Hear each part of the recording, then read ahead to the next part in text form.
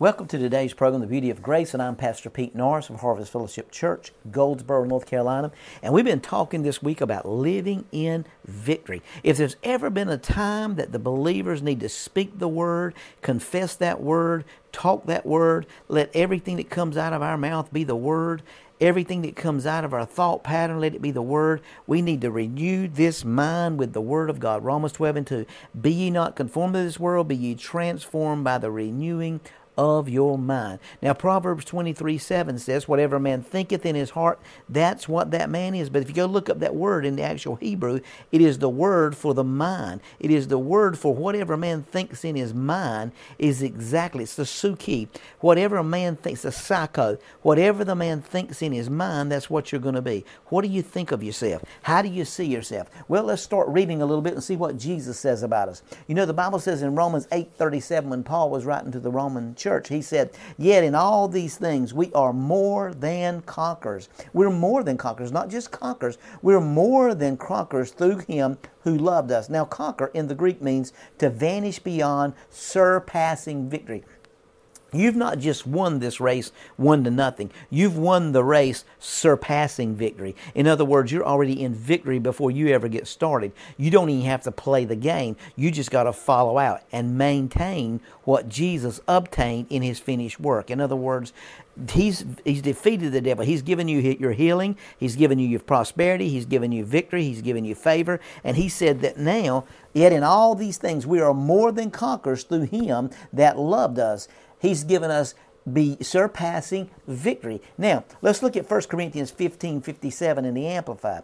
But thanks be to God who gives us the victory, making us conquerors through our Lord Jesus Christ. Now, the word victory here means to utterly vanish one's foes. In other words, He's defeated the devil so you and I could live in complete, absolute victory, beyond, not surpassing victory, not just winning, actually obliterating everything that the enemy wants to send into your life because he's been defeated. Now watch this. He who sins is of the devil, for the devil has sinned from the beginning. For this purpose the Son of God was manifested, that He might destroy the works of the devil. So we see that Jesus has conquered and destroyed. The word destroyed there is the word aluo in the Greek. It means to loosen us from the powers or the claws or deceptions of the devil. He's been defeated. Now, if you'll go back over to John 16:33, this is a line right up with a beautiful picture of victory that you and I are living in. We're already doing the victory lap on the earth because we've already won the race.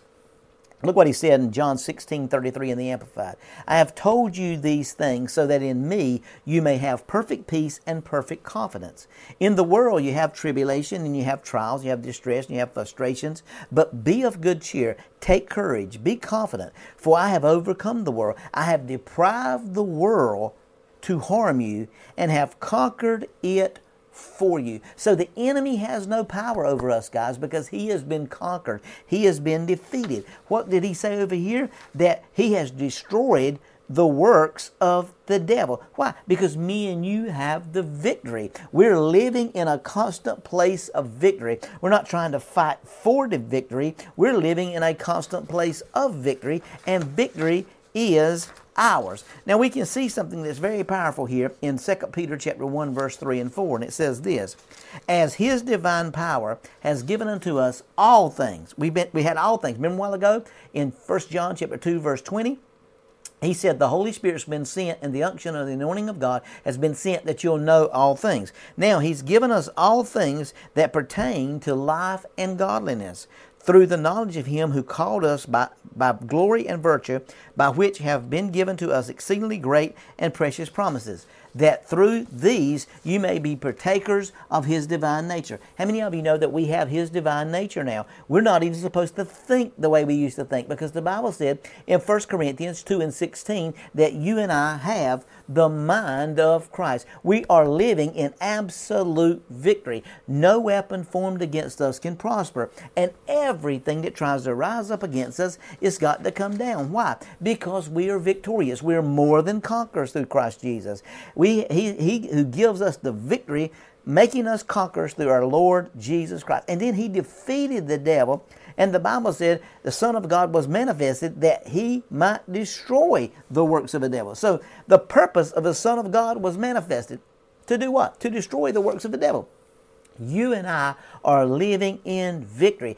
Get this. Maybe you're discouraged today. Maybe you're downtrodden. Maybe you're frustrated today. I want to bring you, He said, in the world you're going to have these things, guys. In the world you're going to have some disappointments. You're going to have some tribulation. You're going to have some trials. You're going to have some distresses and frustrations. But be of good courage, for I have deprived the enemy of his power to harm you, and I have conquered an enemy for you. In other words, sin and death has been defeated because you and I are living in victory because of Jesus Christ. What a wonderful revelation. You be encouraged today, and remember, that's the beauty of grace.